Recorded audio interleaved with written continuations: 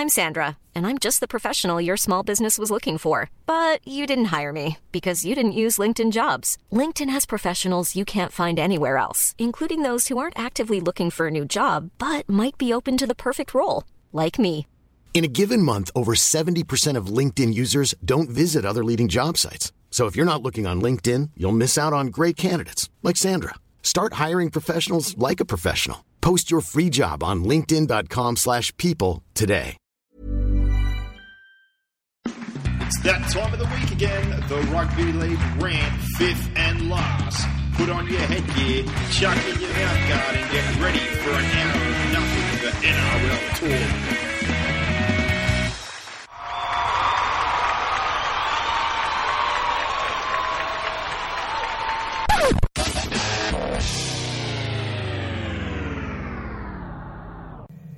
Alright, fifth and last NRL podcast, a day late, unfortunately. Our apologies. I got held up at work yesterday. Unfortunately, as we've said many times before, this is not a full-time job for us, so things do happen, but we're here and we're getting it done. But round 3, Brock, what do you reckon? It was good. Round 4. Oh, round 4. I'm on fire. Yeah. I'm a day late. You're a day late and a round late. Look, my highlight, we're going to jump into the fast 5, but my highlight was obviously the Knights turning it on for Alex McKinnon. It's been a tough week for a lot of people involved in the game. You've heard opinions from every man and their dog about the Alex McKinnon situation and who's to blame and the mechanics of the tackle and the different ins and outs of it. But I thought the most important part of the round and part of the week was how the Knights came out and played for him, and boy did they put on a show. Well, mine's just the continuing upsets. Usually every year you're lucky to get one around at best, and you look at that and you're surprised. But the first 4 rounds, if you're a bookie, you're probably pulling your hair out. The amount of upsets there's been is absolutely ridiculous. Well, my biggest regret of the round is not backing the Knights. They were 275 to win 13 plus. I should have been all over that. Oh, mine wasn't that. Mine's not backing Canberra. Yeah, I just had a feeling they've been pretty good the first few weeks, even though they were a bit blunt the week before, but they've been high completion rates, have been playing really well. They're the ones that I looked at and thought, wow, I wish I got on board. I think they're going to win a lot of games early, and I did say that in the season preview. I just don't know whether they're going to be able to match it once the whips get cracking. But at the moment, they're doing a pretty good job. But Stewart's teams often do this. They start fast and they're fit and they fall away at the back end of the year. So time will tell on that one. I also, from a personal standpoint, I thought the Titans were tough on Monday night. I thought that was one of their more impressive wins. They've had some really unimpressive losses, and or the one in particular, but the 2 other wins they had were very unimpressive. This one I was pretty happy with. It was a tough win. I thought they defended well, and the Cowboys had plenty to play for. What about your low light? Just the amount of video referee referrals. I'm sick of it. I am absolutely sick of it. I totally agree with what Trent Robinson said on Friday night in the fallout of their loss to the Seagulls. I don't know whether the referees influenced the result. I think Manly won fair and square. I think they were tougher on the night. The Roosters are still a little bit clunky, but what Robinson basically said was there's differences in interpretation between even the 2 refs that are on one particular game. How you fix that, I'm not really sure. I guess you got to try and partner up the referees on a consistent basis, but then once one of them has a shocker, they tend to split them up. So, but I agree with him, and it's just getting frustrating. Really frustrating to see. There was an instance in the Monday night game where the referee looked to his assistant, yes, touch judge, yes, other touch judge, yes, but still went to the video referee. It's because it was Adam Devcich, that's why. Yeah, but they're second-guessing themselves, and it's happening in all the games.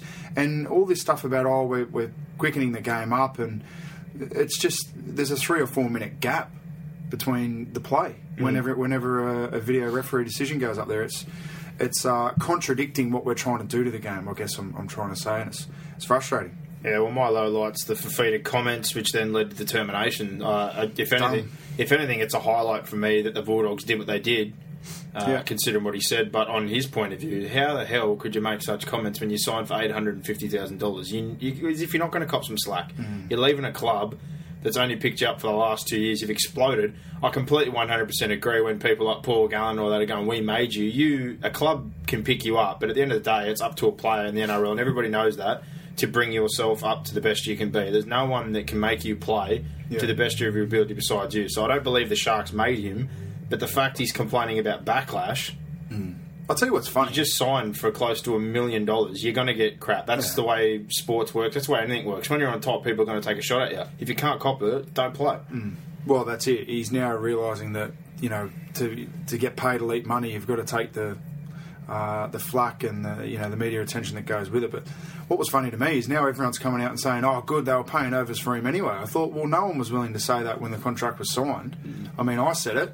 I know there was a few people in the media who sort of said, "Look, it's a lot of money to be paying Andrew Fifita," and I think the Bulldogs have got out of jail on this one. There's talk that they're going to go to legal action. Well, legal action based on the fact that there was a contract of mutual understanding or something like that was signed by both parties, and then they couldn't come to the agreement when it came to signing the actual playing contract. There could be more on that one, but for me, I think the Bulldogs have done really well to get out of it, and they've protected their brand. I mean, there's a few clubs in the NRL that would have done that. I think there'd be probably maybe half the clubs would have done that. Half the clubs probably wouldn't have, because they're just desperate to keep hold of a marquee player. So, well done to the Bulldogs for sticking up for their culture and what they believe in. Well, we've got another... They don't need him there if that's his attitude. Well, all I know is I feel worried for the Tigers, because immediately the thought was they've been talking about an elite fullback. They've got money to go for an elite fullback right now. So. I can't see James Tedesco leaving the Tigers. I think he owes the Tigers to stay. Well, the word was they were offering him about $500,000 to stay for the next 3 years. They reckon they're trying to push that deal over the line. But I'm telling you, regardless of what the money is, you'd want to get the deal done now. Because if the Bulldogs do make a decision, they've got plenty of money. Even if they get the deal done now, it's round 13 is a cut-off for contract. So yeah, that's exactly similar to Anthony there's Milford's situation. Somebody there right now with money who can up that. And, I know all the talk about Brooks and this and that and Tigers and the ACL. At the end of the day, if they sat down that kind of money for him, I very highly doubt he's going to knock back almost double the amount or close to double the amount. Would you pay that much for Tedesco? Well, Christ, the way the market's going right now, there's talk that Canberra are going to pay $900,000 to Anthony Milford so he doesn't go to the Broncos. I know they're in a different situation for the fact that to them he's probably worth $1 million because they've got nobody there and they can't attract anybody. Yeah, that's the other side of it. But for the Tigers, I think it's critical they keep Tedesco. For the Bulldogs, with the side they've got, I'd be happy to pay a little bit of overs to bring James Tedesco at this point in time. Yeah, he's got plenty of upside left. Yeah. I don't know. I just don't know. It's a lot of money for someone who's had his injuries and. Oh, he had one injury, but he looks pretty sharp he's right played now. 2 or 3 good games this year, so we'll see what happens. Yeah, best of the round. Who do you reckon? Milford. I thought he was really, really impressive. He really controlling their attack. Nathan Peets, he was great, and I thought Joey Leilua in the Knights win was super. I had Leilua, Peets, and the other one for me was Hurrell. He's been good the last 2 weeks. I don't know what the deal is with Matt Elliott and him, or if it's a bad relationship. They said he needed to lose weight. He has lost weight. He's 10 or 15 lighter than but I what he also was. think he needs to be more consistent. In the last 2 weeks, he's been great. But for no offence, I've said this a million times, for everyone that loves Jerome Ropati, he's not a first grader anymore. He hasn't been a first grader for some time. So how he's playing over him the last few weeks, and then they put Hurrell on for half a game. The bloke scores 3 tries. He set up 3 for the Fish. He had one at half time there that was out of absolute nothing where he flipped the game on its head. I reckon the Warriors have virtually him to thank for a lot of that win on Sunday. He was influential in turning that game around. But what about your worst? Just the Sharks. The Sharks situation is a dire one at the moment. They've got a lot of key players out. They don't have their coach there. And their performances on the field are terrible at best.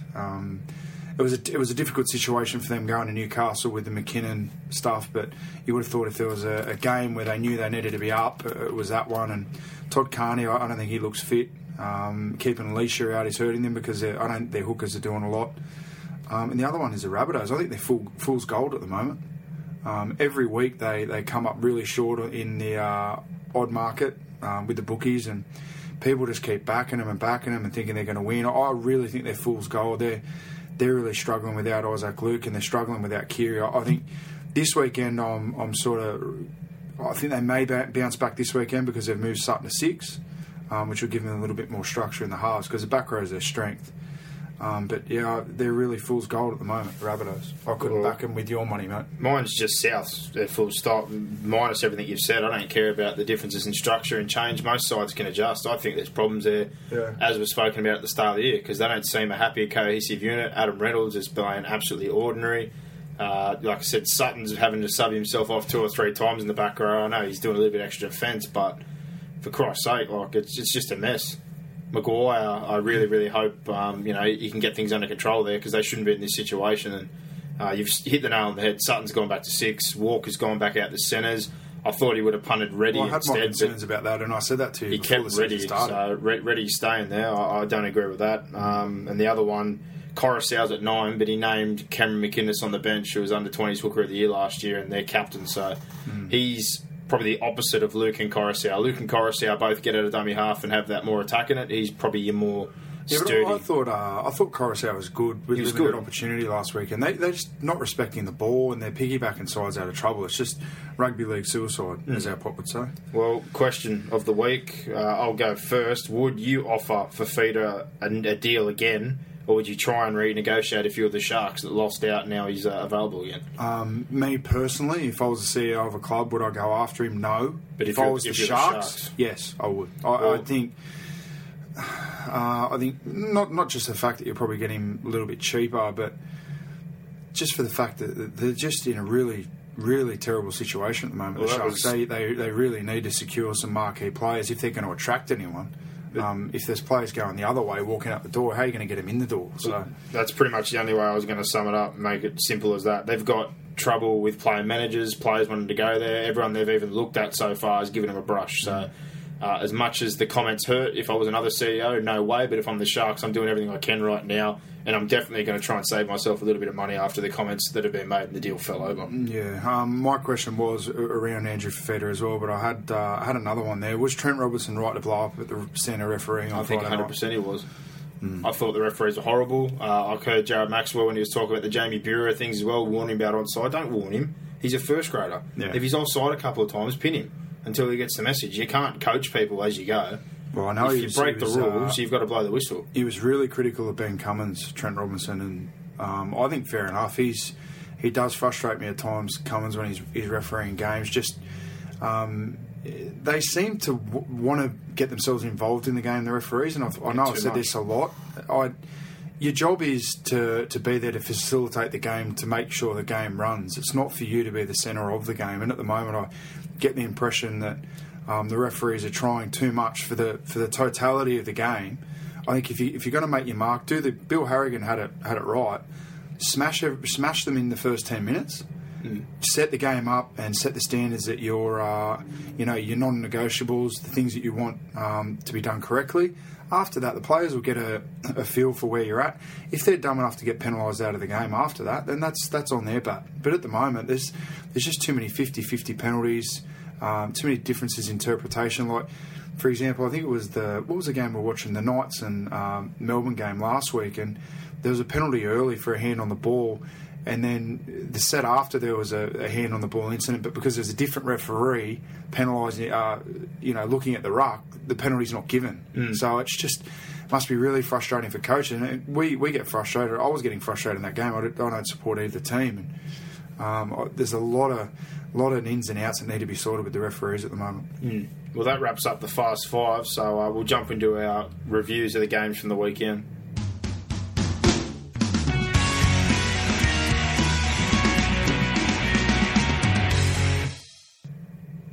Games from the weekend started off the Friday night. The one we're just talking about, the Fast Five, the Sydney Roosters versus the Manly Seagulls, 8-0. A very defensive game, but at the same time, 48 sets to 33 went the way of Manly. 11 penalties to 2.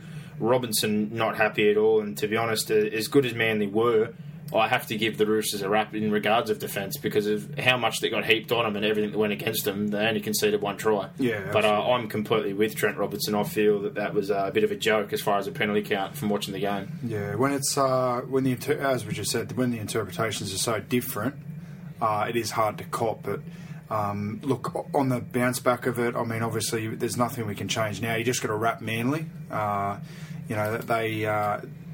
It's not their fault they were getting penalties. They can only play the game that's in progress out on the field. For the Roosters, as you said, you nailed it there. You got to give them a rap for their defence. Discipline has been an issue, and there was rumours going around that they're a fan of giving away penalties, or they'd rather give away a penalty than give up a try. Of course, I coach that. I'd rather give away a penalty than give away a try. But it's getting to the point now where Trent Robinson actually came out publicly and said, look, no, we're not happy to give away penalties. We're not happy to get caned 11-2 in the penalty count, which I think is a good step forward for him. I think it was really measured what he said. It wasn't really a blow-up. If you listen to what he said, I thought it was well thought out, and he got his point across without really upsetting too many people. And it was just another classic Roosters Manly game. I love the fact it was 8-0.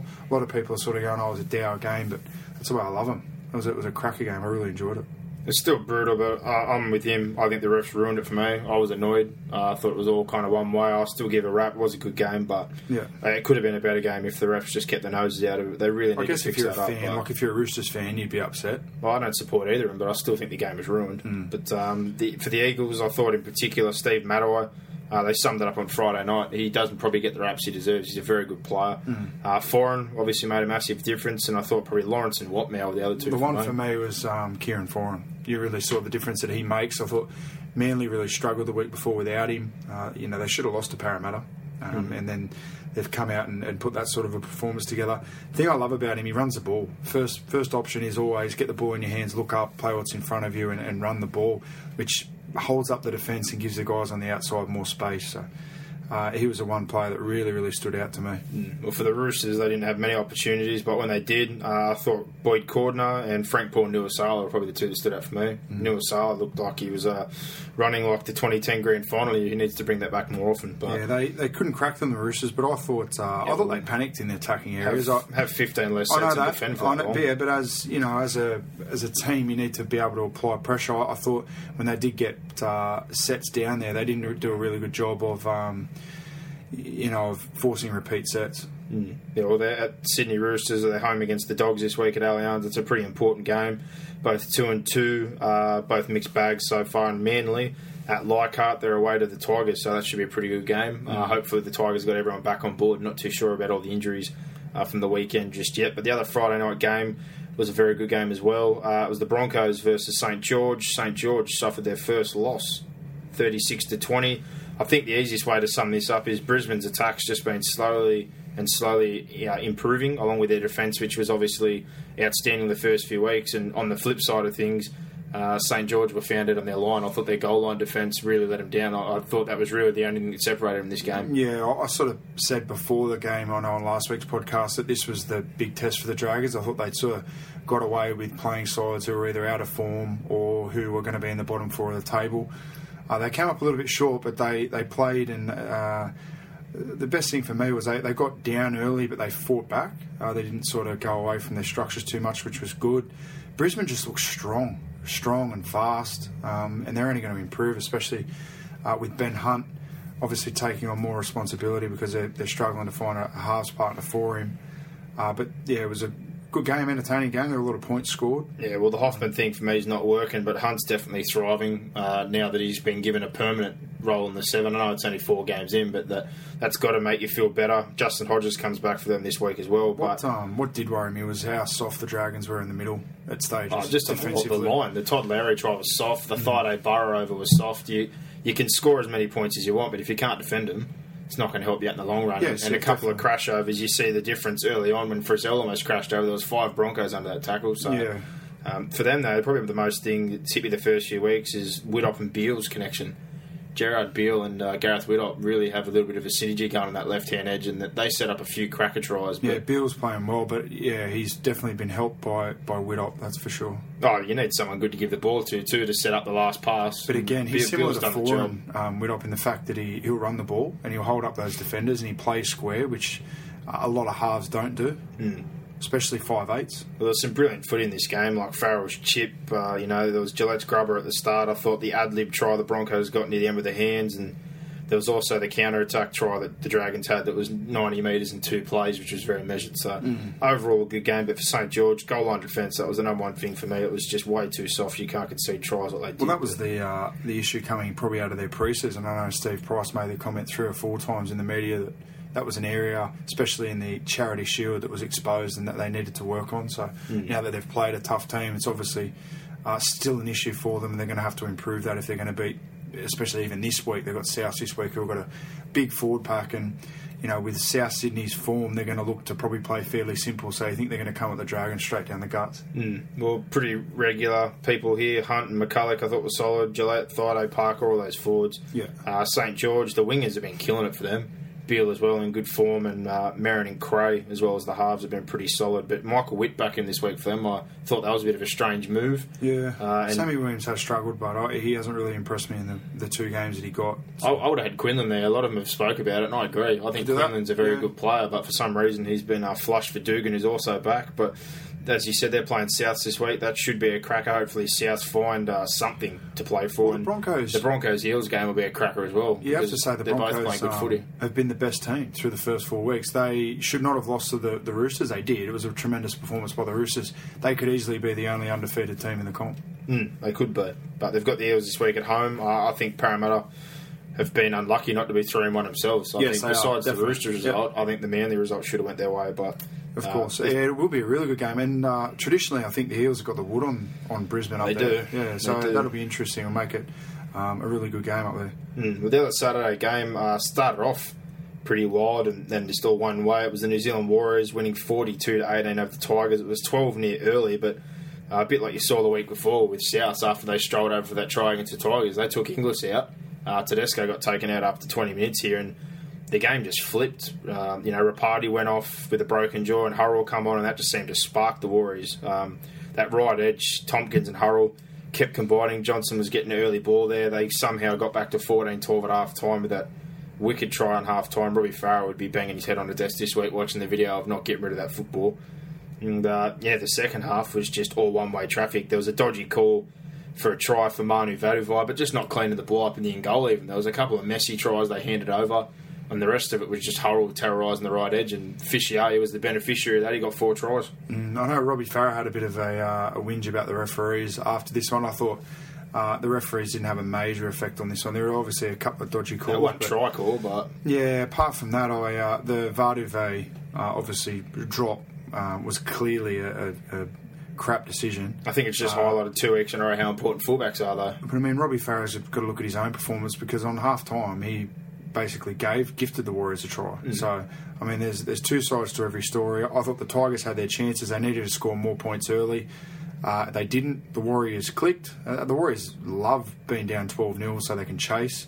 They sort of play that free-flowing football, and it suits them. I think the sooner that Matty Elliott can find that balance that they seem to find towards the back end of last year between obviously playing structured and then opening it up, the better they're going to be for it, because at the moment they look better when they're not playing his structured footy. Yeah, well, they shouldn't be. You should be giving them a more basic game plan. They've got the team to be able to bash you out of a game and offload and just work off the back of some real basics. They shouldn't be playing with a lot of structure. But I think they're starting to click. They're playing better, obviously, than they did the first 2 rounds.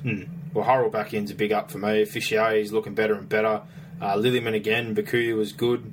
And for the Tigers, it was just same old, same old. I thought Woods, Farah, besides his couple of errors there, he's loving these new rules, getting out of dummy half. I've never seen him leave dummy half so much. And Muddy Tapau's probably the other one. But the biggest thing I took out of this, same as I said the week before, they got South without Greg Inglis. They looked lost. And then on the weekend when Tedesco went off, they looked horrible as well. Fullbacks, very important. But New Zealand this week couldn't be a better time. They're away, but they're playing the Sharks. So I think this is going to help their cause if they're looking to get back in a bit of form. Yeah. The Tigers, they've got Manly, like we said before, at Leichhardt. That should be a cracker of a game and a real test. So see what happens there. But the other Saturday game, the Parramatta Eels, 32-16 over the Penny Panthers. And I thought Parramatta were great, to be honest. Sandow come back in. He still looks a little bit out of shape, but I've said it a million times before, as much as everyone thinks Kelly's sturdy, Kelly's not going to win you a football game. Not saying Sandow won him a game, but he was a lot better than what Kelly's been. Yeah. Gave him a kick, gives him a bit of ad-lib. He regathered a couple of chip kicks there. Nathan Peets, I'm just going to put this out there right now. If Robbie Farah wasn't playing for New South Wales, he'd be the next one up for me. Yeah, he would be. He'd be the New South Wales hooker. Yeah. He's a brilliant player. Hayne was good. He might even be that option. He's a utility. He can play that. Josh Reynolds. He can play 13. He can play back row. If they are going to have that bloke in there, I'd much rather it be Peets than Reynolds, that's for sure. But this was really similar to the Tigers-Warriors game. From my perspective, watching them, I thought the Panthers should have scored more points early, and the Eels just clicked after half-time and ran away with it. speaking to people from the Panthers this week, Ivan Cleary wasn't happy with their attitude, wasn't, particularly happy with the way they played. So, whether that was because they've been up for the first 3 weeks, they had that good win over the Dogs. They've sort of slumped a little bit. It'll be really, really good test for them this week, coming up against the Raiders. But for this one, Parramatta, they deserved their win. They played better. They played tough. I thought they bashed Penrith out of the game to an extent. They're running really hard. Parramatta, it might seem really simple, but in years gone by, the Parramatta forward pack hasn't scared you at all. But these guys, they look like they hurt you when you got to tackle them. But they're aggressive. They just keep coming. Both sides of the ball. They've been my favourite team this year to watch so far, because the whole game is virtually based around intent and aggression, and it shows you don't necessarily need big names if you've got a group that are willing to hunt as a pack. And right now, Parramatta are hunting as a pack. Well, I think they're hunting as a pack in offense as well. They're pushing up on the ball. They're playing, really simple. He's opened up their style of play. They've got the starch in D. They've filled the right holes in, though. They've filled in at 9. Sandow come back in for me, made it look more complete. It freed up Norman. He didn't look distressed. Hayne looks happy and very involved. And the other most important thing I don't think there's enough of in the competition's quality centres. You can put their wingers away, and I don't think you've got a better pair at the moment than Hopewade and, obviously Tonga. Yeah. Tonga looks lit up, and even though Hopewade hasn't been as good running the football, you can't question that as far as his hands are concerned, I reckon he'd have close to the best pass to the winger, or probably sum up a situation better than most centres do in the competition. The only question is going to rise for Parramatta, I guess, is if they get injuries. But depth is an issue. In this one, I thought Penrith had poor energy. They didn't execute. And obviously their attitude, as I mentioned before, wasn't the best, but I'm sure they'll bounce back this week. And that was a really important loss for them. I mean, that could have really propelled them up the table, and now they sort of find themselves mid-table. You're looking already at that loss to the Storm in the last minute as maybe one that got away for the Panthers. Well, they're going to play Canberra at home this week. Tough test. Canberra's been very sturdy, very solid. They completed at 90% the last 2 weeks, so their game plan's definitely working. And as far as the Eels are concerned, away to the Broncos, so we'll see what happens there. But I reckon that's probably the game I'm really looking forward to watching this round. But next game, probably not too much to say about this one. I'm not going to take any credit away from the Bulldogs. They belted the Storm. Smith pulled out before kick-off, only moments before, but that's still no excuse. Everybody else was there. They got up early, 10-0, and then I don't know what happened. Just poor attitude. Defensively poor. Contact was poor. Just in all facets they got outplayed. But I will say one thing, and I'll give it credit to the Dogs, and I said this to Adam Bain, who's a Dogs fan on our page. When the Bulldogs stop having so many Chiefs and then everyone becomes an Indian, and what I mean by that is everybody wants the ball play, especially the forward pack. Once they put the ball away and just done their job, Reynolds and Hodkinson tore Melbourne apart. So maybe Des Hasler needs to stop sitting down and being so structured and having all these monsters on the field and going block sideways. Play straight. They murdered Melbourne. They'll murder anyone they want. We'll run hard and just play through the middle. They get quick play the ball. You're going to get opportunities on the back of that. It makes sense. It worked. As much as people look and go, Reynolds is not a great half, or Hodkins is not a great half. You give anyone that much space and roll on, you're going to score points. So that's exactly what they need. On the weekend, that was the first time there was 1 or 2 Chiefs and everyone else were Indians. So, there was a lot of comments on our page saying that don't say that it was because Cameron Smith was out that they got beat. But I'll tell you what, if Cameron Smith was in, it would have been a totally different game. So, not taking anything away from the Bulldogs, but as a Titans fan, I'm hoping he's out this weekend, because we've got him this weekend, and usually they bounce back real hard after a loss, Melbourne. So. Not much to take out of it. And as you said, that was probably the one thing you did take out of it. Bulldogs, play straight, play direct, play fast. And big debut Clemmer and just let your as well. Just let your halves play on the back of the ruck speed that you can generate. I think they kind of needed that game for a few people. Josh Jackson got a couple of tries. I don't think he's been as good the back end of last year, and that looked to boost him up a bit. It's a bit of a know your role game, isn't it? Like for their forwards, know your role. Your role is just to roll through the middle to start with. I think it's his fault though. He's given them all these plays, and it's he's all a pretty sideways. Smart coach, Hasler. Yeah, well, it looks like exactly the same game plan from 3 years ago. So I've been ragging on him saying he needs to adjust. He does, but if that was my pack, I'm doing exactly what they did on the weekend. That pass is the last thing that should be on your mind, and all this 2-tip and going sideways. I want to crush teams in the middle with that pack, and they can do that. They can, yeah. So if they stick with that, I think they're going to win some games. But they've got the Roosters this weekend. I'm sure the Roosters will be plenty angry after the result last week, so that should be a cracker as well. But Sunday kicked off. Souths just wow, rudderless, absolutely nothing doing there. 30-18 against Canberra. I'm taking nothing away from Canberra. They were brilliant. They were good. 36 of 40. Go forward. They completed sets. I thought they kicked well. And Milford, they can't afford to lose Milford. I think, to put a quick summary on it, if he's going home for family reasons, he better go home for family reasons, because if he flips some money, as far as I'm concerned, I'm going to have a different opinion of him after everything that's already happened. But Canberra are going to test those waters. Do I approve of it? No. But at the same time, I can't blame them if they're going to put together this supposed close to $1 million deal to try and not see him leave at the end of this season, because if they lose him, I think they're screwed. Yeah, they're mad not to pay him big bucks, because he's having a massive influence over their success at the moment. Well, they can't get anyone else down there. Simple for the Rabbitohs: errors, penalties. Respect the ball, slow, and then don't piggyback your opposition out of your end. So if you make an error, that's fine. Just defend the next set and then reload offensively. But the biggest problem the Rabbitohs have got at the moment, they're either going penalty and then making an error, or the opposite, they're making an error and then giving away a penalty, and it piggybacks you, it flips the field, it makes it easy for the teams that you're playing to get out of their own end. But in saying that, the Raiders did a really, really good job of not giving the Rabbitohs free shots down their end. They gave them nothing, which was great. They led 20-0 at half time, I think it was, and it could have been more. Well, I thought Campese was pretty good. Milford, obviously, Vorney. Jared Kennedy's really impressed me since he's come in on that edge. Tough. For all the people that are kind of obsessed with Joel Edwards one hit a game, to be honest, if Papali come back tomorrow, I'd start Kennedy still, because I don't think Edwards offers much in attack, and in this day and age, being a first grade in the back row, I think your back row needs to be an attacking threat. I don't think you can just be a tackle specialist. You need a bloke out there who's an option on the edge for you. Yeah. So I think he's been pretty good out there. And Shillington, he's only been back for 2 games, but he looks mobile and pretty keen, which he needs to, because he lost 2 rep jerseys last year, so he's definitely got a point to prove. Yeah, he's improved this year. South's the only one for me was George and probably GI. I thought Georgie Burgess was great. There's a lot of people coming out saying that it's because of the rule changes that Souths are struggling. That is crap. They're because if you watch them play round 1 against the Roosters, they destroyed the Roosters, dismantled them. I think it's attitude. They played perfectly to the new rules.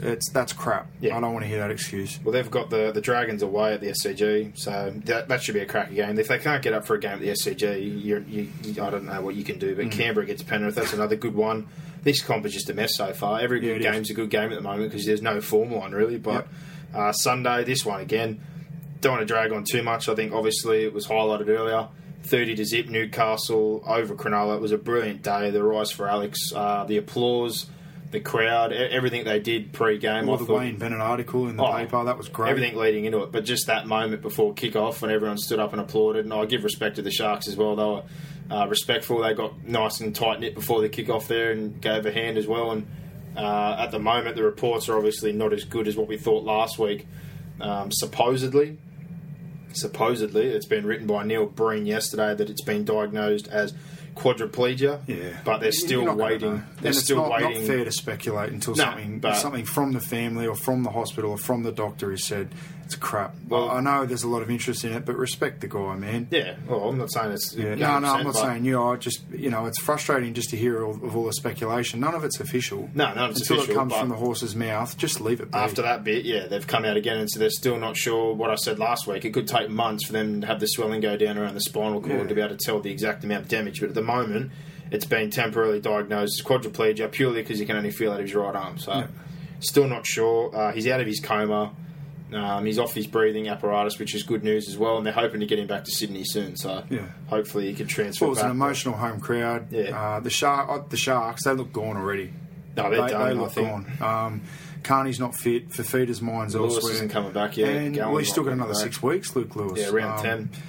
Peter Sharp said we're a long way from a win. So, I mean, if your coach is saying that, there's a good chance you are a long way from a win. But Boyd was a big in for me. I think Boyd looked really sharp. It kind of helped out Roberts, because I don't think he's been getting much help off Dobson, to be honest. And Boyd kind of plays that extra half role. Mason obviously was brilliant. He was a bully. Very emotional. He was really Robbie Rocco was very good, but the outstanding one for me was Leilua. I like him at the best of times, but he absolutely killed the Sharks. Yeah, I'm not his biggest fan because of off-field stuff, but he was tremendous. He was tremendous. He just dominated that edge, that right edge. of the Sharks, the Knights' left edge. And I'll tell you what, some of his tries were just boys v men. The news is getting better and better for them because Mullen wasn't supposed to be back until about round 10 or 12. He's only a week or two away, he reckons. Okay. So if that's the case, back by round 6, that's about 6 weeks early. Well, I mean, with these sorts of wins with him out, that takes pressure off having to rush him back as well. So. I don't want to jump on this bandwagon, but sometimes when things like this happen, it can really set up. Oh, it can, 100%, 100%. We've seen teams with situations like this. Probably the most recent one I can think of is Melbourne after the cap drama. They didn't win the comp, but the year after, regardless of what happened, they had a hell of a year. They fell one short of the grand final, but they wanted to prove a point after they were stripped out that they were, without all the players there and the extra money, that they were the top of the pile. Yeah. And they won the minor premiership, and then they won the comp the year after. So I think with something under your belt, sometimes it can push you that little bit extra. Mullen's coming back, Boyd's back in. I think things are starting to look up. And you know what? This is probably my one for this round. They're playing the Cowboys away. I'm all over Newcastle, and I think they're outsiders too, decent outsiders. They are. So I'd be backing them. I don't think it's going to be a 1 week thing. I think they're still going to be fairly emotional while this situation's hanging around. Yep. And the Tinkler business just went down. The members are supposedly in a position now to buy that back. So for $1. There's a lot going on in Newcastle, but the team looks pretty fired up. So as far as Cronulla are concerned, I don't think it's getting any better. I think they're going to be a bogey here for New Zealand to warm up on, put themselves back into form, and it's just not getting any better. So, God, what can you say? But Monday night, it wrapped up with the Titans, a 13-12 win over the Cowboys, and the Cowboys get into the red zone more than anyone in the 20 metres, but they make more errors than anyone. So I think it's telling you at the moment, they're making plenty of metres, they're getting down there, but I think they're just panic. They're not trying to get repeat sets, they're not being calm. Every play is trying to hit it out of the park. If it's second, third, every play they're trying to score off. I think they just really need to calm down. Well, it looks like they're just confused with the attacking structures, but watching the game, I got that impression they were just rolling down the field too easily. I don't know why they just don't keep rolling down the middle until they have to go wide. It looked like they had the Titans in. I'm Sandra, and I'm just the professional your small business was looking for. But you didn't hire me because you didn't use LinkedIn Jobs. LinkedIn has professionals you can't find anywhere else, including those who aren't actively looking for a new job, but might be open to the perfect role, like me. In a given month, over 70% of LinkedIn users don't visit other leading job sites. So if you're not looking on LinkedIn, you'll miss out on great candidates like Sandra. Start hiring professionals like a professional. Post your free job on linkedin.com/people today. Trouble a lot of the time, and then they move the ball sideways. I think, why are you going sideways? Just keep punching them through the middle. My other issue is, I think Michael Morgan is struggling to know how to play offensively in the red zone as a fullback, not as a half, because he's a half. There's situations there where Thurston needs an inside support runner or someone on a sweep run, and he just doesn't know where he's supposed to be, and he's getting a little bit lost. And I feel like Thurston feels as though he's got to do everything. Robert Louis probably not playing the best football in terms of his attacking game at the moment. Most definitely not. So, yeah, I think for 80% of the game, I think they're defending quite well. The Cowboys, the Titans' tries came off kicks. So there's a lot of upside, and it's only round 4. I think it's just teething problems. But I was really happy with the Titans win. I don't think the Titans are going to make the 8, but it's nice to know that they're going to play for each other. They played for each other the other night. They defended really well, and the one guy that really impressed me was Luke Douglas the other night. I thought he was very, very good. For the first time in a long time, I've actually sat there and thought, you know what, he's dominating the opposition forward pack. I think he really stepped it up to Tarmo and Scott, which was good to see. But the Titans, again, they you talk about a side that rolls down the field easily and can't execute in offence. It was like mirror images of each other. Yeah. They both rolled down the field fairly easily, but the Titans' attack is ordinary as well. They're going very lateral. They both lack in the same spots, though. They've changed hooker a couple of times. North Queensland have already flipped their hooker again. They've put the Kosjay's in front of Thompson. They've both got makeshift fullbacks. Like Mead's there at the moment. He hasn't played the position a lot. Yeah. So they've got very similar problems at this point in time. And the snake on the field. That was brilliant. I was going to say that was my highlight of the game, to be honest, because I didn't think the game was all that flash. I enjoy the game. I like these grinding games. The only part that I enjoyed is watching Jason Taumalolo just manhandle people. And the scary thing is the bloke's only 20. And I thought, actually, I'd give a rap to Brad Ty. I thought he was good. Yeah, he's pretty good as well. He was pretty good. And I think the halves for them, again, they're brilliant. And I know they've already got Pearce and Maloney penciled in, but for me, I don't see why Caesar and Kelly long-term are both New South Welshmen couldn't be a halves pairing for the Blues, especially Kelly. Kelly's a brilliant player. Yeah, he's crazy. But, crazy to watch, but entertaining. That's what you need in those kind of games. I think he can break a game. Defensively, he's very good too, which helps him. So is Caesar, and I didn't think Caesar was man of the match in that game, but he got the award and he's played well. He kicked that clutch field goal, and good signs ahead. I just think there's areas where they're lacking. They're going to get found out, especially if they get injuries. Yeah, well, this week they play the Storm away, and one question: why didn't Ryan James play? No idea. Just didn't get selected because they went with Matt White again, and I thought we just lacked impact. If it's the shoulder injury still, I could understand. If he's not fit, I don't know. But he just got that contract, so you wouldn't think it was anything to do with discipline or anything else. His shoulder must be crooked still. Yeah. Because, he wasn't all that great or all that intentful the week before when he played, so I reckon he's still busted. Maybe, yeah. But they got the Storm away this week. Cameron Smith, hopefully, from my perspective, is back. The Cowboys play Newcastle at home, but I don't think it's going to help their cause because I still think the Newcastle are going to be feeling pretty amped up. So it's getting close to must-win for the Cowboys. Oh, it's pretty much there just now. Not must-win to make the 8, but must-win if they're going to finish top 4. They're origin affected, though. They need to stockpile, so they're not in a position to be able to hold off. But that wraps up the reviews of the games in the weekend. We'll jump on now to Andrew Brown from Sportingbet to have our Pick the Line game.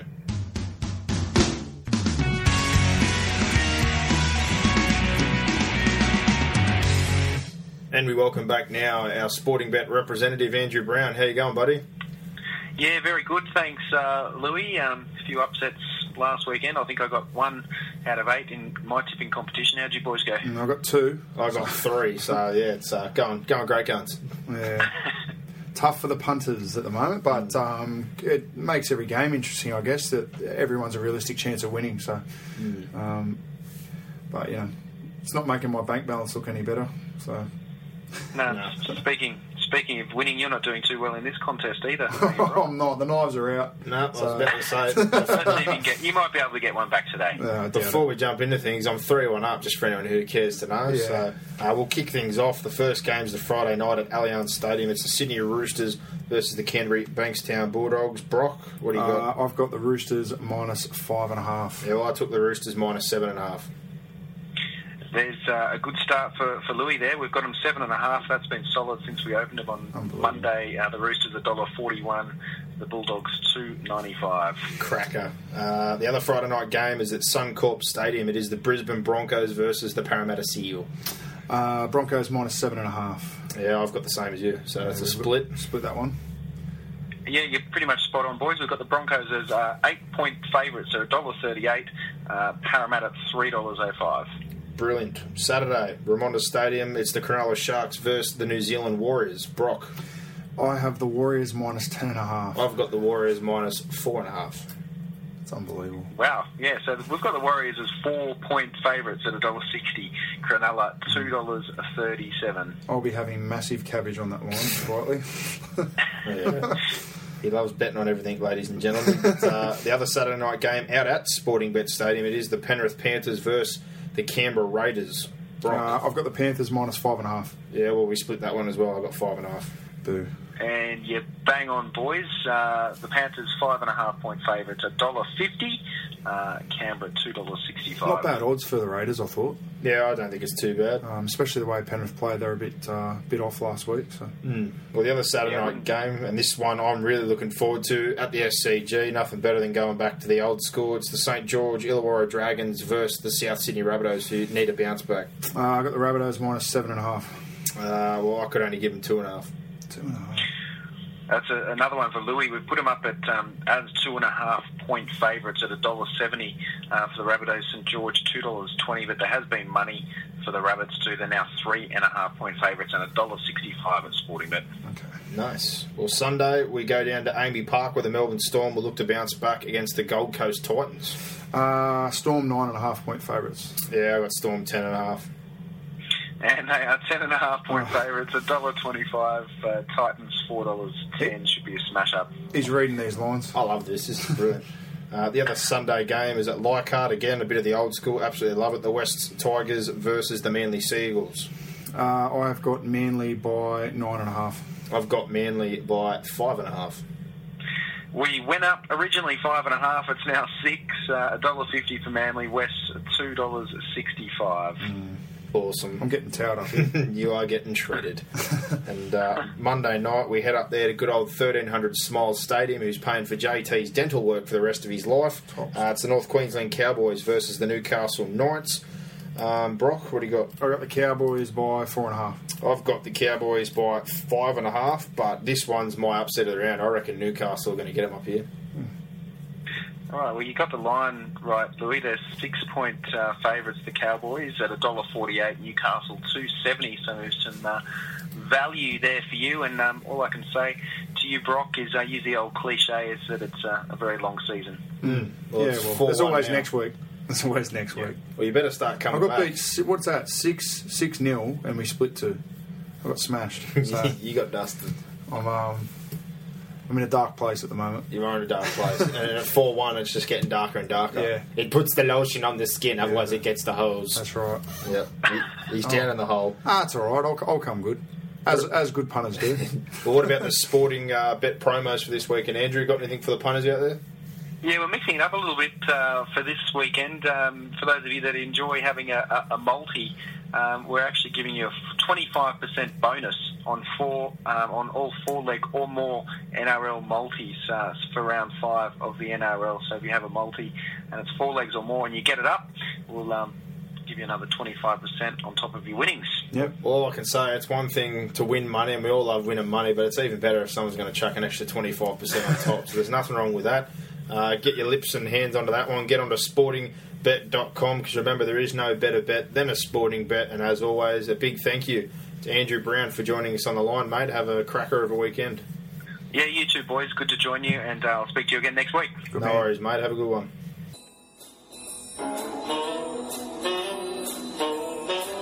Now, it's time for your weekly dose of goss from Mr. Gossip.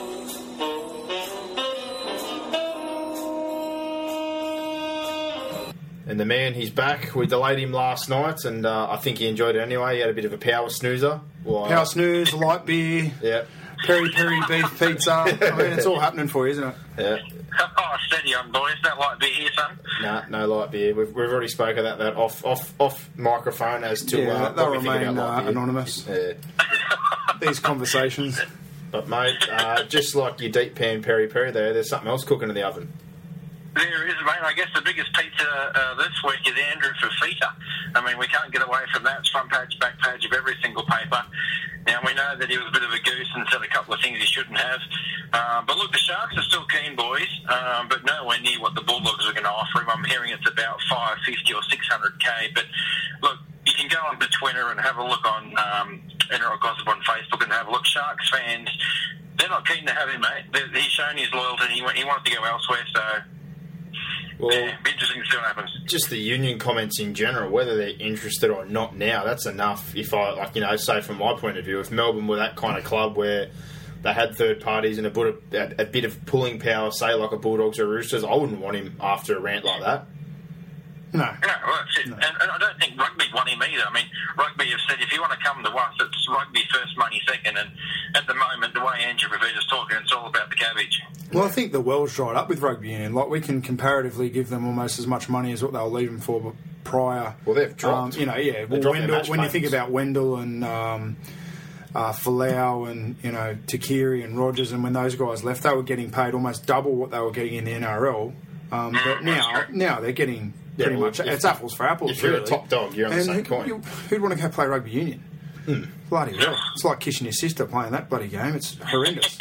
Sam Burgess. Look, yeah, I mean, well, yeah, Sam's at the stage where he's probably just looking to probably play an extra 2 years and get paid a heap of coin to do jack shit, basically. So Yeah, he'll be back. if he's going to play in the centres. But this one, we had a discussion about this today. I actually think that the Sharks would be mad to let him go because I don't know who else they're going to be able to attract.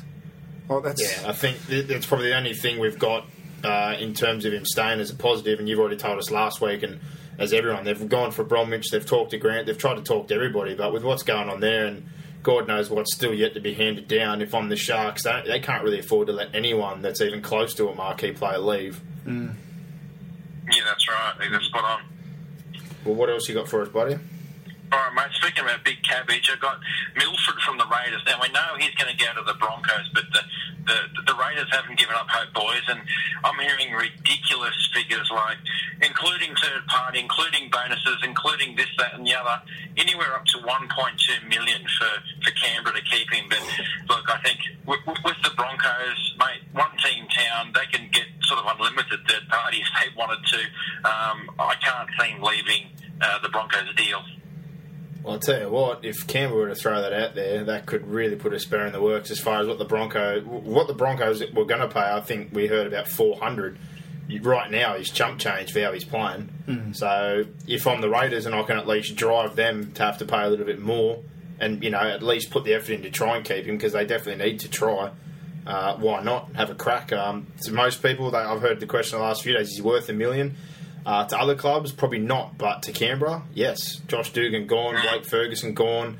They can't bring a top 10 player down there. No one wants to move there, so they can't afford to let him go.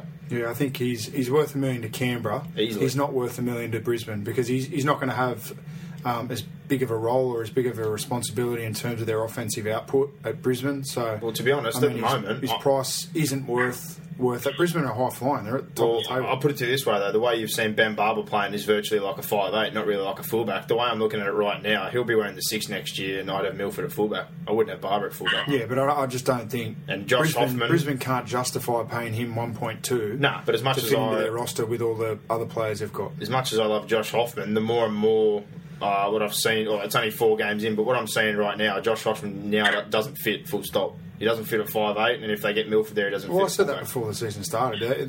The Bulldogs sort of mucked that deal up, letting Barber go and not having compensation in Hoffman. So that's on the Bulldogs, and they're now finding themselves in the situation where they're on a wing and a prayer to get Tedesco, and there's even speculation today I saw on NRL Gossip that they might even be after the Stewart brothers. So brilliant. Yeah, that's right. Well, all those Raiders fans that keep emailing me out there, I know you want to know, but look, if the Raiders don't land him, it's not through lack of trying. Your club's doing everything they can to keep him there. And so they should. Yeah, I know, absolutely. All right, boys, here's one for you boys to fight over. Proctor. Now, what would you boys pay? I know he's asking tag. What would you pay for Proctor? Well, if I'm sitting down as like the Melbourne CEO, from our perspective, not on an open market perspective, to fit in that team, I'd say probably to me he's worth about $350, $400. I would have said $400. Well, his asking price is $600K, boys. Wow. And there's two clubs that are very keen, and that's the Titans and the Cowboys. I like the Titans. I think he'll go to the Titans. Yeah. He's a Gold Coast boy. He went to high school up there. He's got mates up there. So I wouldn't all be surprised if the Titans sign him. Well, you should see old mate sit next to me, shaking his head here. They love signing the back row for well over. Don't they? What? Let's put it this way. He's a brilliant player. I know the Caps. Isn't Anthony Watmough off contract? Yeah, but he's 31 years old. I don't care. I'd rather pay him 8 than Proctor for 6. Kidding yourself. I'm serious. Absolutely kidding yourself. 24. Well, I'm kidding myself. We've got Mark Minicello, Dave Taylor, Luke Bailey, so you're going to Matt pay White, $800 all these for a player who's got a year. Blokes who are well past their best. I'd rather pay Watmough guy in his prime $800. In his prime, he's the same age as the other old buggers you got. He's in his prime. No, he's That's not. the dumbest thing you've ever seen. No way. You'll be done in 2 years. No way. He's playing Origin. Yeah, for how much longer? He's 31. Here we go. You can pay Proctor $400. Mate, I'll pay him $350. I'm not paying him. That's the dumbest thing you've ever said. Dumbest thing I've ever said. $350 on the open market. Oh, mate. Joel Thompson. I hope the Titans flog the Storm this weekend. Yeah, for your sake. I hope Cameron's with. Mate, seriously. They got lucky last year. He's just sensitive because they overpaid for Dave and they overpaid for him and they kept Minicello. It's dumb business. But if I'm going to pay over to someone, I'm paying for someone that's tried and tested, and Anthony Watmough is tried and tested. Yeah, and he's also 31 and he doesn't have much more room to hit the ceiling. He's 31. So. But if you guys want to keep overpaying for old guys, feel free. I don't think Dave Taylor's old. Dave Taylor's 25. Don't matter about Dave Taylor. You're still paying a bunch of other pensioners, so you can take Watmough as well if you want. Play on. All right, boys, still on the topic of props. Now, we've been speaking about Tim Grant the past couple of weeks now. Gus Gould, as you've all seen, has come out and said Tim Grant ain't going anywhere, but let's not forget that Gus Gould came out and said Jennings ain't going anywhere and left. So, mate, I know Tim Grant, I doubt he'll be at the Panthers this time next year. he'll see out the season, it looks like now. But, look, Sam McKendry and Tim Grant are being shopped around, boys. I can tell you that for a fact. Yeah, well, out of the two, to be honest, I'd rather keep McKendry than Grant. I think there's more upside with him. I think he's got at least some leg drive and a bit of a bump. Tim Grant, to me, is pretty one-dimensional. So if both were going, I'd be surprised. But if you're going to keep one, I'd be keeping McKendry. How old is Tim Grant? Does anyone know? Yep. How old is he? A year older than me. Oh, okay. So he's 24. He's too old. We won't have to pay for him. That's right. Too young for you. Yeah, well, Grant's sort of not... He's not a regular in the first grade side. I'd be keeping McKendry, but I'm not sort of sure what the deal is in terms of their contract money and where Penrith's cap fits. Heavily back-ended. I heard some reports this week that Penrith still haven't really got their cap under control, even though it's in a much better position than what it was when Gus first got there. And you've also got to remember, and Penrith fans, I know they'll probably jump up and down, but there's a lot of good young juniors there, and been at the coalface of that. There's plenty of good young kids coming through. So, would you rather pay? You could probably pay, Grant $600, or you could pay three of the kids $200 each, and you get to keep three of them. So. That's sort of the philosophy I think that they're working on at the moment. Well, you're seeing the results of it coming through in the New South Wales Cup. A bunch of 19-year-olds who can still play 20s. You've got Dallin Lesniak playing this weekend. Yeah, he's playing, but that's not to say he's going to handle first grade. But you want to get as many of these kids into first grade, see if they're good enough, and if they're not, then move them on for a lot less cash than back-ended contracts. Well, he's a top 25 contract. He's a baby, so all I'm getting at, you're getting the juniors. Yeah, but that's how they're managing their cap, by having guys that are fairly cheap on their cap. And then you can go and buy players. Yeah, but we're talking about worrying about pushing juniors out. There's juniors coming through. That's exactly what I just said. You're just repeating what I'm saying. But if they got back-ended deals, then yeah. And I think I heard reports that they're going up percentage-wise as well in terms of what the cap is. So it might be 600 on the old cap. It could be bloody 750, 800 on this cap. Yeah, that's right. So. And the poor Panthers, like you said before, they're still sitting on the Matt Elliott salary cap model. So I don't know whether Matty Elliott's still in the same with the Warriors, but if that's the case, the Warriors, wow, they're going to be in trouble in a couple of years. Well, yeah, I wonder what they paid Tompkins and wonder how that's back-ended. Well, they paid a transfer fee too, so they didn't just pay. They're not just paying him a salary; they had to pay just to get him over there. Yeah, but it doesn't matter about the one-off payment. It's going to be the payment in a couple of years if he's not playing real well. Oh, it's all cabbage. Yeah.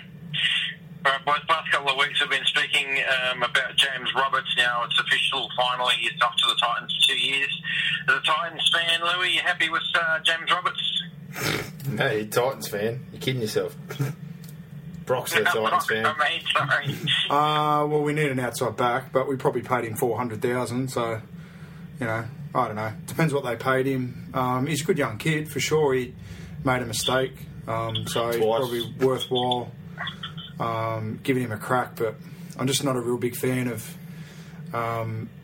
getting players second hand from other clubs that have messed up. I think the sooner that clubs sort of get together and say, look, we're not going to sign players who do the wrong thing, like if they set up a code of ethics or some sort of code of conduct, any player that steps out of it, all the clubs should just say, look, we're not going to sign that player. But it'll probably never happen. But I know in the NFL they've got, I know certain clubs have got agreements where they won't sign players in terms of their off-field conduct, and it's off-field wise, I think they're a lot better than us, the NFL. So, well, he's a brilliant player. There's no doubt about that. But yeah, is he really he's not brilliant? He's brilliant. At his best, he's brilliant. But he hasn't been brilliant. That's what I'm getting at. He is a brilliant player, but he's been sacked from 2 clubs. Maybe reputation-wise he is, but he definitely hasn't shown it in the NRL. I think he's played some good for it. He played bloody good when he first came to South in 2011. He was a baby. Well, I think the balance is not there. He's been sacked from 2 clubs. How good he is probably not the discussion. He's worth a shot, but he's a good it just player. Depends on what sort of cabbage it is. 100% he's a good player. But 2 clubs down, this is last chance as far as I'm concerned. If this went it won't be. If he mucks up again, someone else will just sign him. That's the problem. If someone's dumb enough to do it again, well then good luck to him. But for me, this is it. If his hands can keep up with his feet, to be a good player. Exactly. And his brain. Yeah, exactly. All right, boys, today we heard Shane Flanagan, another 3 years with the Sharks. Now, look, I could say a lot about the Sharks. I think it's a bit strange how they it seems to me that it's a bit of a boys' club, but sort of reminds me of a club in the mid-'80s where everyone's their best mate and doesn't seem like the most professional outfits. But look, the players are happy with Flano there, so I guess it's good for the Sharks players. Whether it's good enough for the fans, I don't know. The players are driving the bus then, aren't they? They must be. Yeah. Strange culture there. And do we... I mean, the USADA report obviously hasn't even came down yet, so... it's a real... I don't know, you can't really comment on it, but, I mean, for him to get a year ban, obviously you're going to hear more about that down the track. I'd like to know what the specifics were of him having that deal been dealt down in terms of the year ban. Like, he must have done something wrong. He can't have been totally without fault. And then to give a guy a 3-year contract, to almost say that's okay, I don't know. It just doesn't send the right message as a club. The ban's not just a year either, though. They've already said that he has to meet a bunch of requirements and sit down with them. So if he doesn't aim up and do what he needs to do and they're not satisfied, he won't be back coaching anyway. So he could be out. Yeah, that's an NRL thing. Yeah, an NRL thing. So he's got a lot to live up to before he gets his job back and to prove that he's ready to come back on board. So. Yeah, well, I mean, with the financial situation they're in, it's they're now paying 2 coaches as well. I mean, they're paying obviously Flanagan, who's out, and then they're paying Sharp as well. So, I mean, they're just leaking money everywhere. Yeah, they're probably still paying Chris Anderson too. Chris Anderson, brilliant. All right, boys, last point of the night. Now, we put it up on NRL Gossip about the 2 Stewart brothers going to the Bulldogs. Well, we didn't say they're going to the Bulldogs, but I do know Des wants them both. Whether he gets them both is another thing. I doubt that it would happen, but you never know with Des what his pulling power will be. But either way, both Stewart brothers won't be at Manly next year. One of them will go. Wow, yeah. Full on. Well, I wouldn't be surprised if they did go. If one of them's going to go, I wouldn't be surprised if both of them go. If it's possible and if they get the money that they want. I mean, it seems a bit fanciful at the moment, but time will tell. But it wouldn't surprise me. I'm I know they've got their mentality in their own, but this is almost, to me, like the Sharks kind of thing, where I want this coach and they're all in there together. They're telling the club, this is how it's going to be. We want these 2 here. To be honest, I wouldn't re-sign Glenn Stewart the way he's been playing. And if I was, I wouldn't be paying him top dollar. And Brett Stewart, I said it last year, he's lucky to play half a season. If I had him or I was making him an offer, it'd be an incentive-based contract on how many games he plays. Because he can't seem to stay on the field. The problem is he won't accept that. Yeah, he won't accept that, but that's too bad. He can leave as well. But if they're going to have like that kind of mentality as well, I know it might cost him in the long run, but... That's all well and good for me and you to sit here and say, but for him to leave, it'll upset other players in that squad. I'm saying it will. But part of the whole process is keeping everyone happy and being able to manage the group. I put it to the flip side, and this is the whole argument. They want Joey Cherry Evans is the one they need to upgrade. Who are you keeping? They've already upgraded Cherry Evans last year. Again. So this is the argument. They're all supposedly dirty on him because he's going to be taking a decent chunk of the cap, and they're all taking sacrifice. But at the end of the day, if I'm Daly Cherry Evans and the club is in a position... It's that fine line between do you want to have a good squad or do you want max dollar? Well, if you get max dollar, more often than not, you're going to be at somewhere like the Raiders. Well, the Brisbane's about to offer big coin, and they don't have a bad team building, so if they pulled him up there... Yeah. I don't think that's too bad of a place to be going from Cherry Evans. So Manly are trying to do something to stop that. That may cost them a Stewart brother. I'm much happier with Cherry Evans. Oh, for sure. But I mean, and then you look at South this year. They've obviously got upset culture because the whole Sam Burgess situation. So it has its effects, flow-on effects, not just in the ins and outs of your squad. It's who's happy, who's not happy, and the way that deals are done. So. Well, I agree they need to find a way around it, but if we're talking these 2 holding them hostage and they want coin, well then, not happening. Yeah. Well, that's all we got tonight, boys. Brilliant. Well, the tips, they went horrible, as has been the case for the first few weeks. Brock got 2, me and you got 3, so we at least drag one back there. So Brock's on 16, you're on 15, I'm on 14. And we'll kick off the tips for this week. It starts on Friday night at Allianz Stadium. It's the Sydney Roosters versus the Bulldogs. Obviously a game with a bit of taste to it. Sonny Bill back from suspension as well, which makes it a good one. But what do you reckon, Brock? Roosters will win. Yep. I don't know. I think they'll be smarting from last week. They get Sonny Bill back. The Dogs, they tower Melbourne up, but Melbourne didn't have Cameron Smith. Gossip, what do you reckon, Champ? Yeah, I'm going to Roosters as well. Sonny Bill back. That says it all, really. Now, I'm going the Roosters pretty much just from last week. I was pretty angry watching the game, and I'm not even a Roosters fan, so I'm sure they'll have plenty of fire under the belt. But the other Friday night game is up at Suncorp Stadium. It's the Brisbane Broncos versus the Parramatta Eels. This one should be an absolute cracker. I'm looking forward to this. But what do you reckon, Gossip? Yeah, well, you can't go past the Broncos, I think. I'm enjoying why they're playing at the moment. I'll go the Broncos. Yep, boxing. I'm going to go the Eels. I think they can. Win up there. They really impressed me on Saturday night. They impressed me against Manly. The Broncos. I mean, you look at who they've played.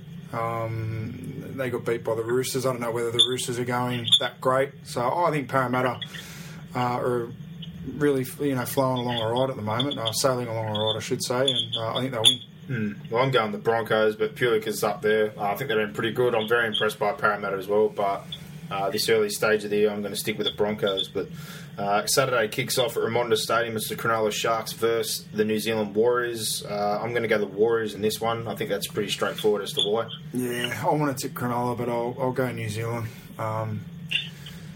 It's Cronulla. Peter Sharp said it all. They're a long way from a win, and if that's the case, the Warriors should cover them, even though the Warriors have been a bit hot and cold.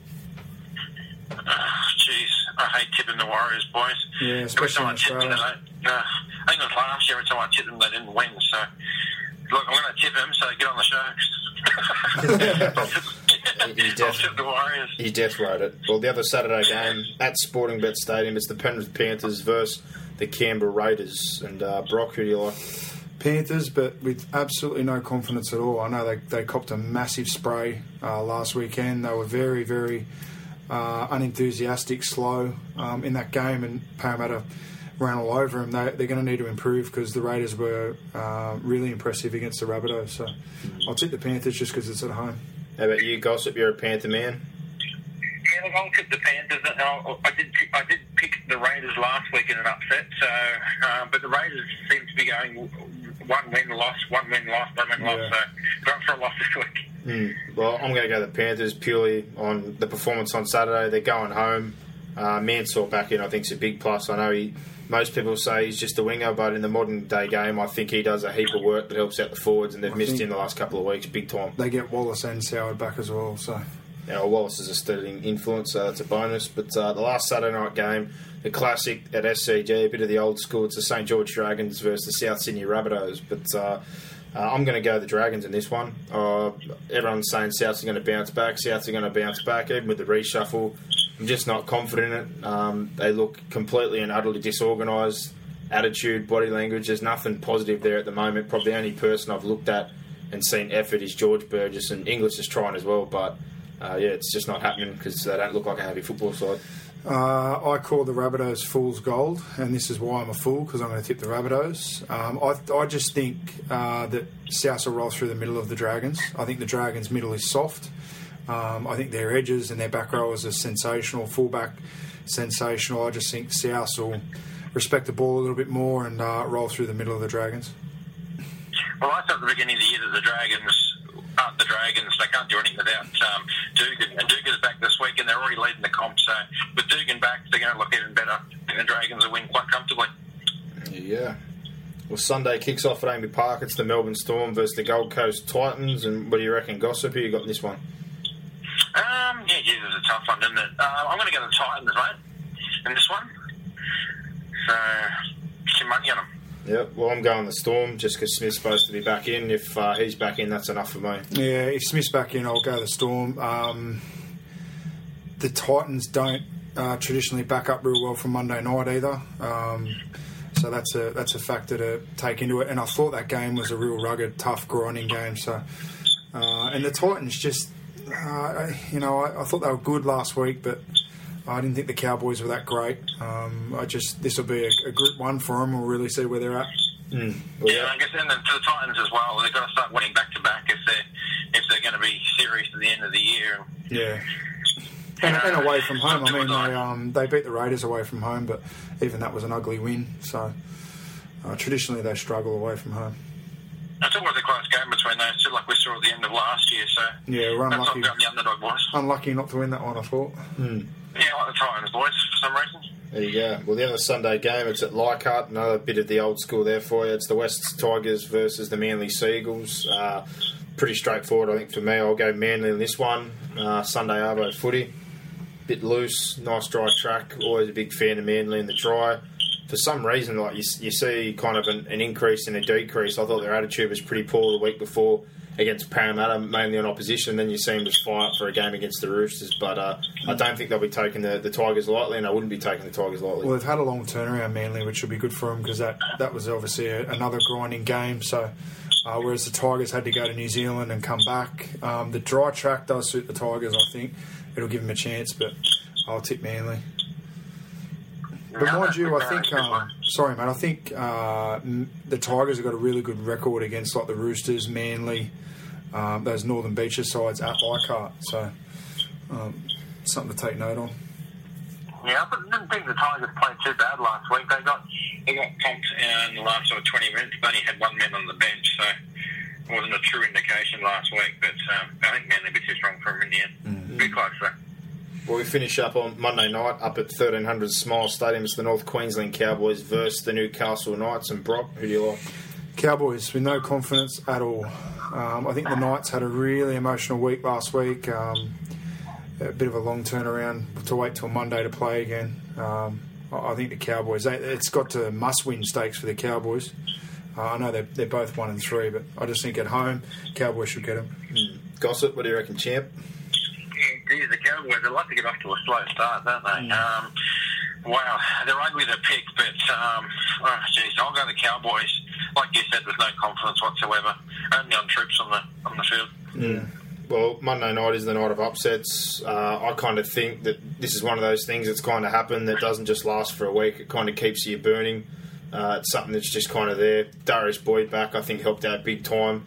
Mullen's not too far away. I think the Newcastle Knights will win this game, so I'm going to go Newcastle. But having a look overall, we've got a couple of different. Brock's on the Eels on his own, and we've got the Broncos, so there's a point there. Souths, Brock's on them, we're on the Dragons, so there's a point there. You're on the Titans, Gossip, we're on the Storm, so there's a point to pick up there, and I'm solo on Newcastle on Monday night, and you guys are on the Cowboys. So a bit of difference. Hopefully, if something goes a bit different this weekend, we might have a bit of separation on the ladder for once. It'd be nice, all close this year. Oh, well, if it keeps going the way things are going, we're going to stay logjam for the whole year if the upsets keep going. I've picked the Titans this week. I think that's a bit of an upset, so there we go. Great times. But as always, mate, thanks a lot for dishing up all the dirt for us, and we look forward to talking to you next week. Fantastic. Thanks, boys. That finishes up for another podcast here on the Fifth and the Last. It's available on Podomatic still, also on our new feed on Audioboo and iTunes. If you haven't resubscribed yet, you need to unsubscribe from the old feed, type us in again and resubscribe. But if you want to get into contact with us on Twitter, at Fifth and the Last, that's the letter N, not the word and. The email is fifthandlastpodcast@hotmail.com, and on Facebook, head up to the search bar and type in Fifth and Last NRL Podcast. Be sure to keep your eyes open for the $100 free bets brought to you by sportingbet.com. Remember, there is no better bet than a sporting bet. And for now, guys, as always, enjoy your rugby league and enjoy your weekend. Bring it on. Give us more. Where are you going? What's going on here? Is that it?